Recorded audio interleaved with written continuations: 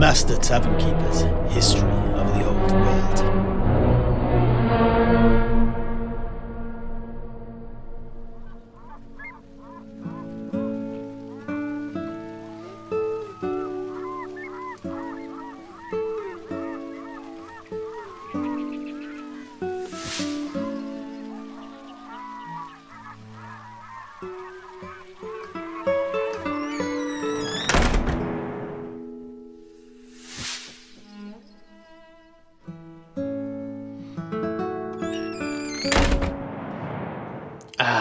That hit the spot.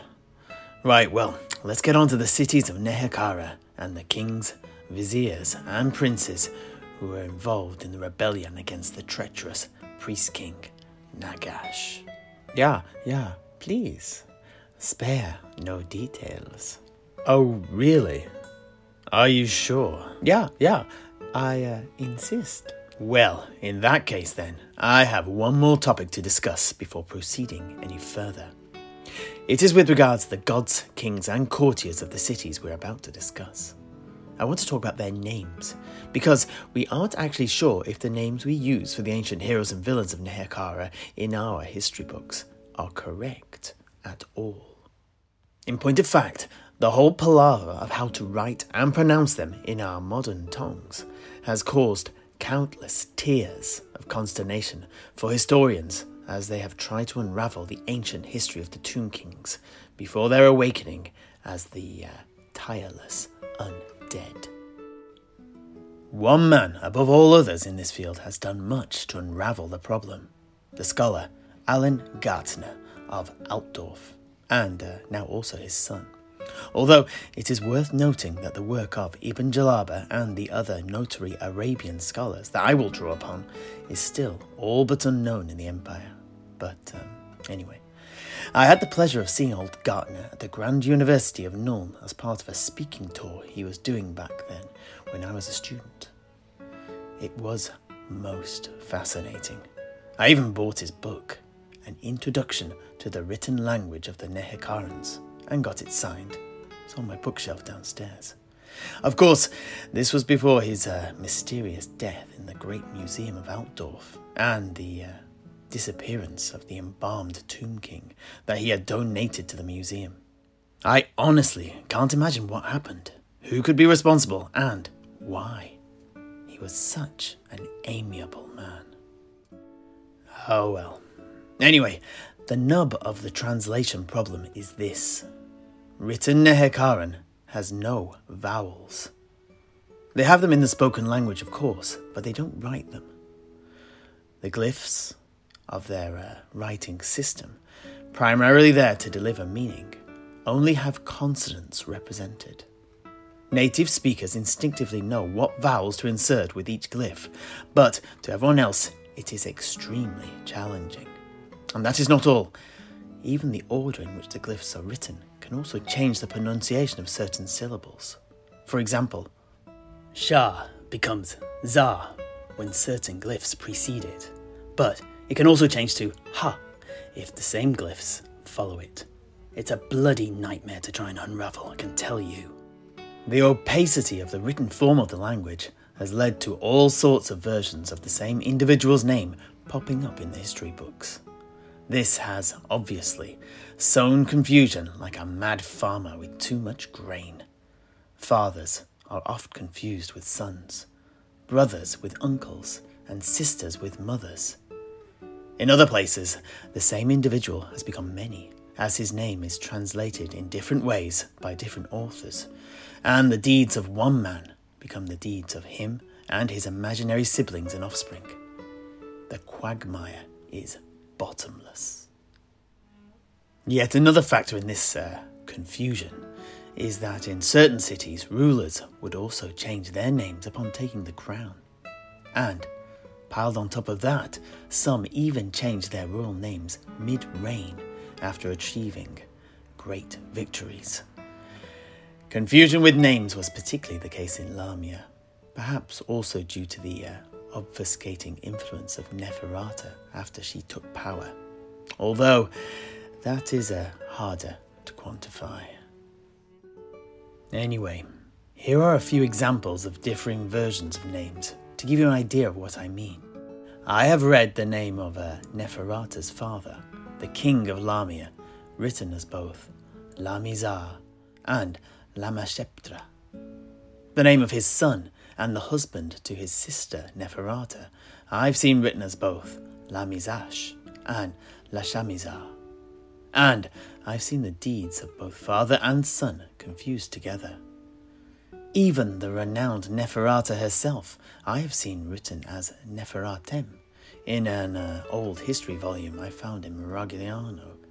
And this is just the confusion pertaining to very well-known individuals. As you get to lesser-known historical figures, the errors grow and multiply. I mention all this just to highlight the inaccuracies that abound when it comes to our knowledge of this period, and, hopefully, inoculate you against putting too much faith in the dates and facts that you find in the history books. Remember this: just because it's written down doesn't make it true. Sometimes it is mere error, but sometimes it is deliberate.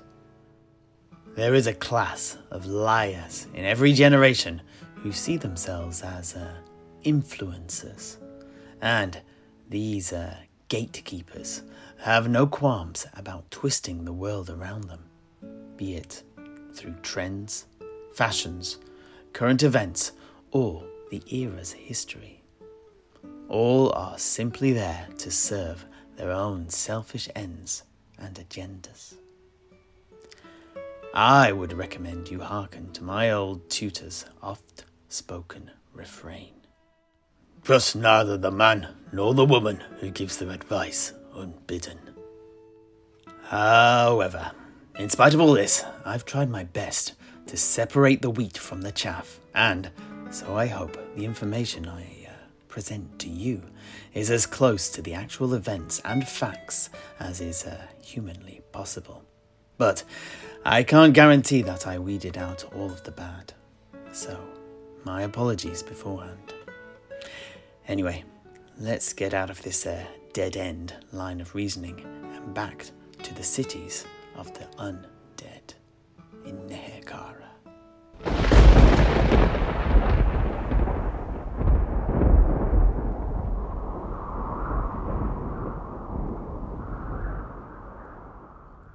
We just finished talking about the so-called Charnel Valley that links east and west to Nehekharan and is lovingly tended to by the pious, or perhaps not so pious, as I will get to soon, hands of the Grand Vizier of Quatar, Sehenesmet. So, let us begin here.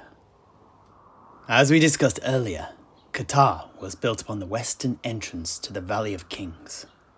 It was one of the biggest city-states, and the anchoring point for the armies from the east that were to do battle against Nagash during the rebellion.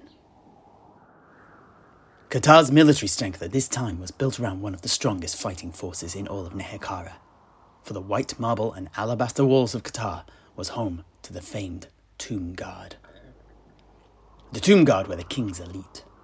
They were exceptional warriors, governed by a code of strict discipline and the attainment of perfection in martial skill.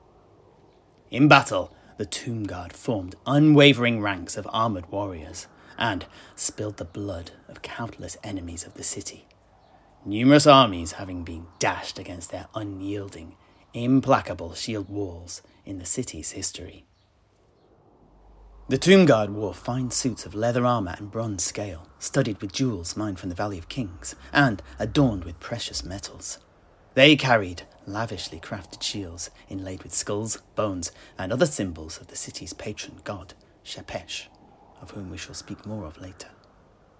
In battle, the Tomb Guard wielded weapons that had powerful incantations of cursing imbued into them, and these allowed them to carve their way through the ranks of their enemies, felling their foes with each lethal blow. The prowess of the Tomb Guard of Quatar saw the formation adopted by other cities as time went on, but none surpassed the warriors of the White Palace. It was the bravest and the best soldiers of the city's army who were elevated to the Tomb Guard, and the competition was stiff, for the rewards were second to none. The role was twofold, though. In addition to being the anvil of the army on the battlefield, they would also serve as bodyguards to the king and his princes. Elevation into the ranks of the Tomb Guard was one of the few ways that a warrior, not of noble birth, could ever hope to enter the royal palace. The Tomb Guard lived in comparative luxury, each having a dozen slaves to tend to their war gear so they could keep their attentions focused on their sacred duties: the preservation of the king's life and the protection of the city. However, the trappings of wealth were secondary to the true reward granted to these warriors, for they were honoured with the privilege of sharing in immortality. The prospect of serving their king for eternity inspired these soldiers to heroic acts of bravery. They would die where they stood, rather than retreat, and tales of them charging against the most hopeless odds without thoughts for their own survival litter the annals of ancient Quatar. Upon their own death, or that of their lords, they were mummified by the lich priests of the mortuary cult, and buried close to their king's sarcophagus to guard the inner sanctum of the necropolis in death, just as they had guarded the White Palace in life. Although the embalming rituals used were nowhere near as elaborate as the ceremonies that the Tomb Kings and the Tomb Princes underwent, it has to be said. The Tomb Guard were entombed with their armour and weapons, their bodies further decorated with gold bracelets, headdresses, and scarab-shaped brooches that fastened parchments proclaiming their feats and deeds. Such qualities I too aspire to, although I will try and avoid the ritual suicide and mummification, if at all possible. Yes, I think that would be most sensible. But they were the best of the best, both noble and loyal, the perfect warriors. And they are still with us as undead revenants of their former glory, no less potent, although a little less quick off the mark. Anyway, on to the city they guarded itself. It was no less inspiring. A large majority of the city was carved out of the rock of the Canyon Pass, itself comprised of large amounts of pale marble, and the great palace at the city's heart shone white in the midday sun, as did its walls. The height and width of these, and the soldiers manning them, were not Quatar's sole defences, though. They were protected by strong wards to fend off magical forces as well, and it was a place the populace wanted to defend. The palace was dotted with small ornamental parks and wide open squares, within which fountains fed by the springs that ran beneath the city lay. It was a place of calm beauty in the blistering heat of the desert. Also, countless numbers of huge pillars carved from the valley's rock face lined the hundreds of steps that led up to the palace gates. The city was also dominated, like the Charnel Valley itself, by thousands of exquisite statues and monuments to the gods. In particular, Shapesh, as he was called in Quatar, although more commonly known as Usidian elsewhere, sometimes translated as Usinin in contemporary history books. But, irrespective of his name, he was the god of the underworld, known to us as the god Mor. The statues of the city were originally built by a professional class of Nehekharan artisans called Necrotects, although the current undead ruler of Quatar, Sehenesmet, has also repaired and built many since, although he was no artisan by vocation. Now, as we touched on earlier, Sehenesmet is indeed one of the most accomplished of the Tomb Kings when it comes to the care and upkeep of the statues and monuments of Quatar. But he was not always thus. Sehenesmet's love of the art of architecture and sculpture was born of and flamed by the legendary works of Ramhotep, the Visionary. And no discussion of Quatar is complete without mention of this mythic figure, and his own small part in the fall of the royal line of the city of Quatar. In ancient Nehekharan, both before and after the reign of the usurper, the finest necrotects in the two lands were commissioned to design and oversee the construction of the grand burial monuments that the tomb kings of old are so famed for, in addition to the many other great pieces of architecture and sculpture that still endure to this very day. Upon completion of a particular tomb, though, the necrotect involved was expected to commit ritual suicide and be entombed with their creation. And before anyone asks, I do not know the reason. Religious zealotry, perhaps? A demonstration of power? You know, the usual. It was rather a wasteful practice in my opinion, though. But who are we to judge? The world has turned many times over in the 2,000 years since, and the understanding of such things is lost to us. Yeah, indeed. Well, anyway, Ramhotep was a particularly renowned artisan of the later period of Nehekharan history, before a calamity overtook their civilization. This was around 1,185 years before the imperial calendar, so 400 years or more after the defeat of Nagash, in case you were wondering. Ramhotep was a genius, and much lauded by his tutors, and greatly envied by his peers, as is often the case with such individuals. But it was not this that made him such a singular figure. Ramhotep was also of a similar opinion to us with regards being entombed after the completion of a single monument.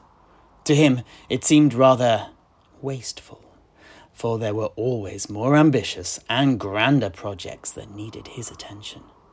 He felt the practice would be denying the world his potential creations, and so he solved the problem in a most creative way, as is the way of genius. Ramhotep chose which projects to work on very carefully, seeking out those being undertaken by the most arrogant necrotects of the age, always standing in the shadow of these lesser men, and ensuring that they would take his place in each tomb that he had a hand in creating.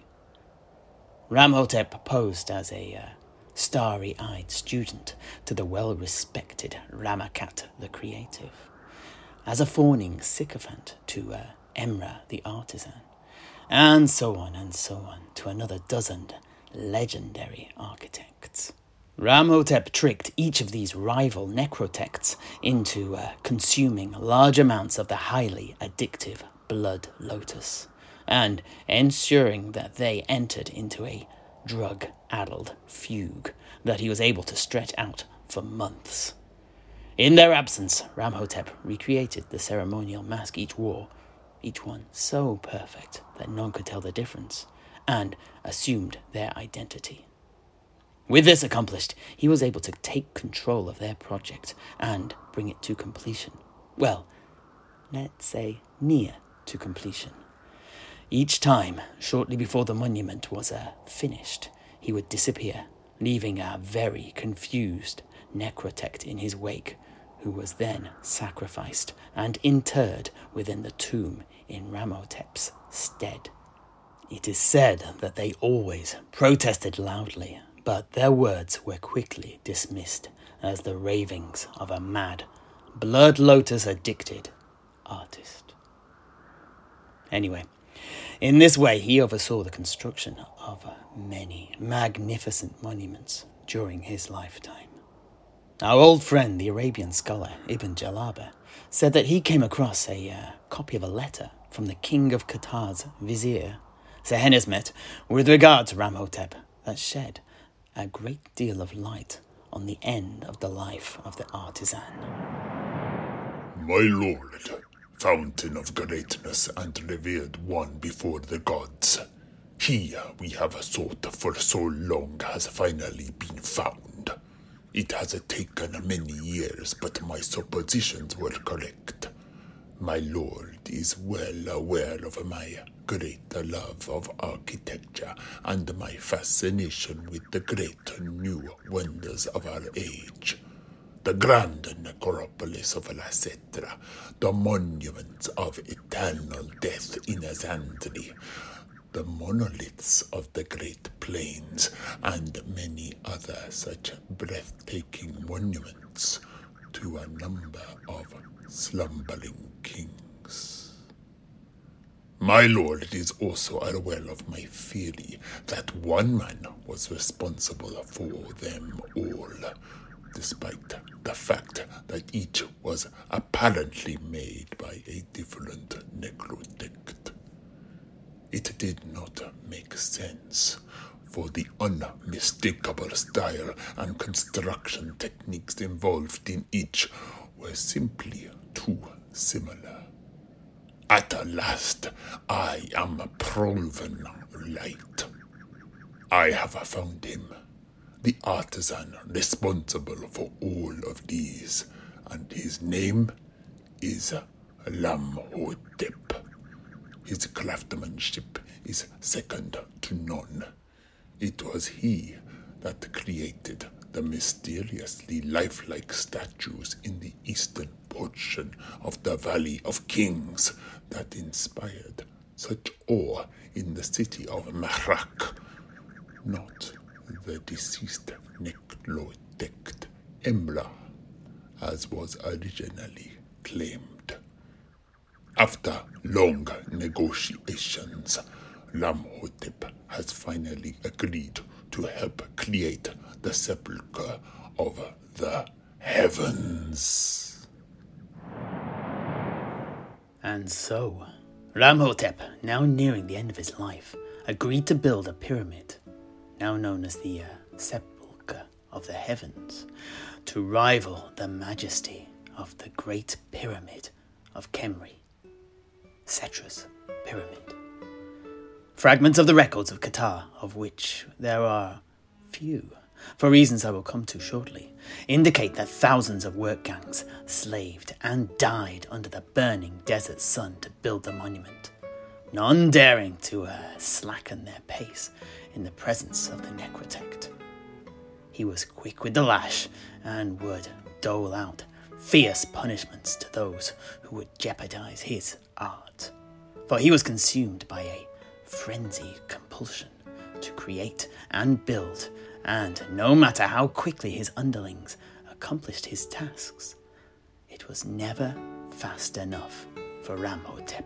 And eventually, in his last days, before the last cornerstone was heaved into position, Ramhotep fashioned for himself a death mask and prepared himself for his final rest. But excuse me, Master Tavern Keeper, I have a question.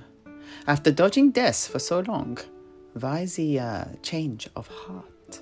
Ah, yes. Well, Ibn Jalaba theorized that Ramhotep's vision stretched past his mortal lifespan, and as his body was ravaged and withered by old age, he realized that the only way he could continue his work was if he was granted the honor of mummification and the chance at eternal life in the future.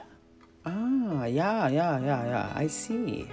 The looming threat of imminent death often has a way of realigning our priorities. Indeed.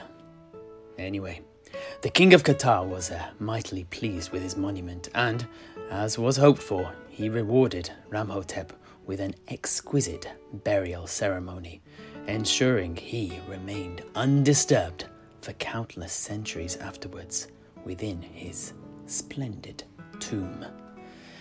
However, although his rest was peaceful, intrigue, tragedy, treason, and machinations were afoot in Quatar. Now, this tomb, the Sepulchre of the Heavens, is of particular interest because it shows that Quatar did in fact have a king. For in certain records, it claims that the city did not, and it was in fact ruled by the priesthood under the command of the Vizier of the city, and always had been. And certainly, some 35 years later, at the time of the Great Plagues, and then the ritual of Nagash, a magical spell that killed off all life in Nehekharan, but also had the unintended consequences of raising the Tomb Kings back to life. Well, unlife. It was indeed a vizier that ruled in Quatar. However, the letter I quoted earlier, and the presence of the monument of the king, at least shows that this was not always the case.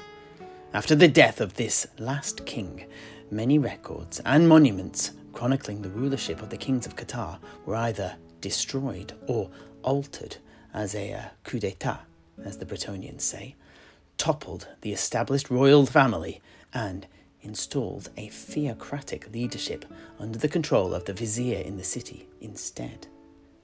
And you'll never guess who was the vizier and ruler in those final days. It was Sehenesmet. But he seemed so loyal. Ah, well, indeed. But that was not the case. So, let us just finish talk of Quatar with a bit of juicy, delicious gossip. Ibn told me that he found an ancient parchment in the catacombs of the court of the Sultan of Khar concerning the origin of Sehenesmet. It described how his mother, a beautiful young priestess in the mortuary cult of Quatar, had caught the eye of the prince Sekhera. By the way that the scroll was written, it seems that he forced himself upon the priestess, and as a result of this act, Sehenesmet was born, and the boy grew up within the mortuary cult, with vengeance in his heart. Prince Sekhera eventually became King Sekhera, and Sehenesmet, as the leading lich priest in the mortuary cult, became his most trusted vizier. Over the course of many years, the royal family began to dwindle as a spate of poisonings took them one by one, until only the king remained. He too, sick and dying. It was at this time that Sehenesmet finally managed to find Ramhotep and bring him back to the palace of Quatar. Eventually, the king died of his illness and was interred in his tomb.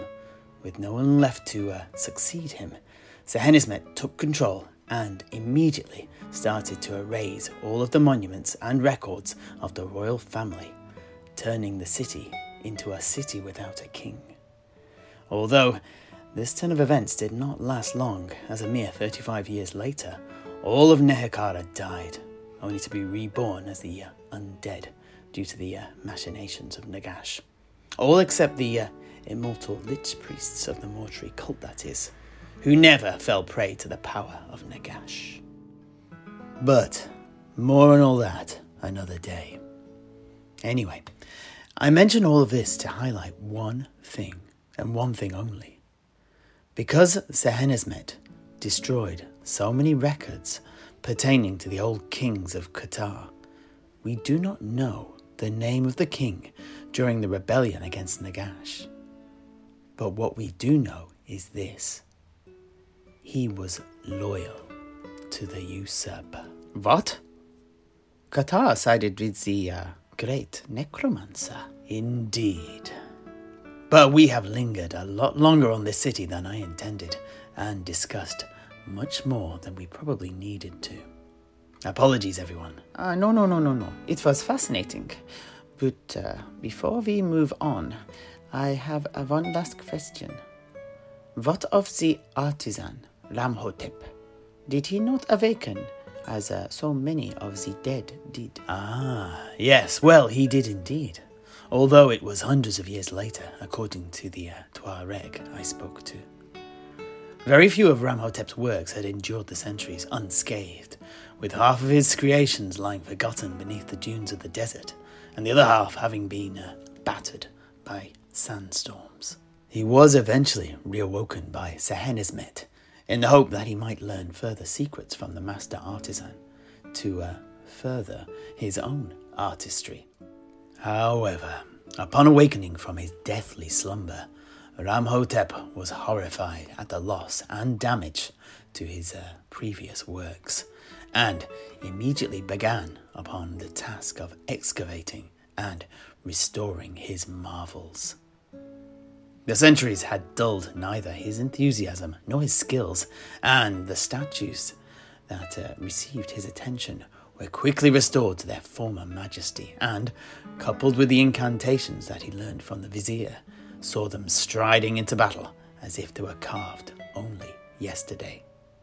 And to this day, he works relentlessly to maintain his masterpieces, travelling across the land in his unrelenting task.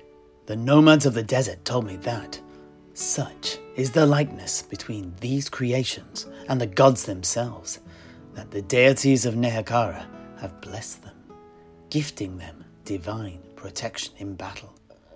Thus, Ramhotep leads an army of walking statues intent on two things: the restoration of the glory of the past and revenge against the cities of the living that have defiled his works, turning the bones of the inhabitants of these uncultured civilizations into a vast mausoleum built from the bones of his foes. Anyway, I think that is enough on Quatar for now.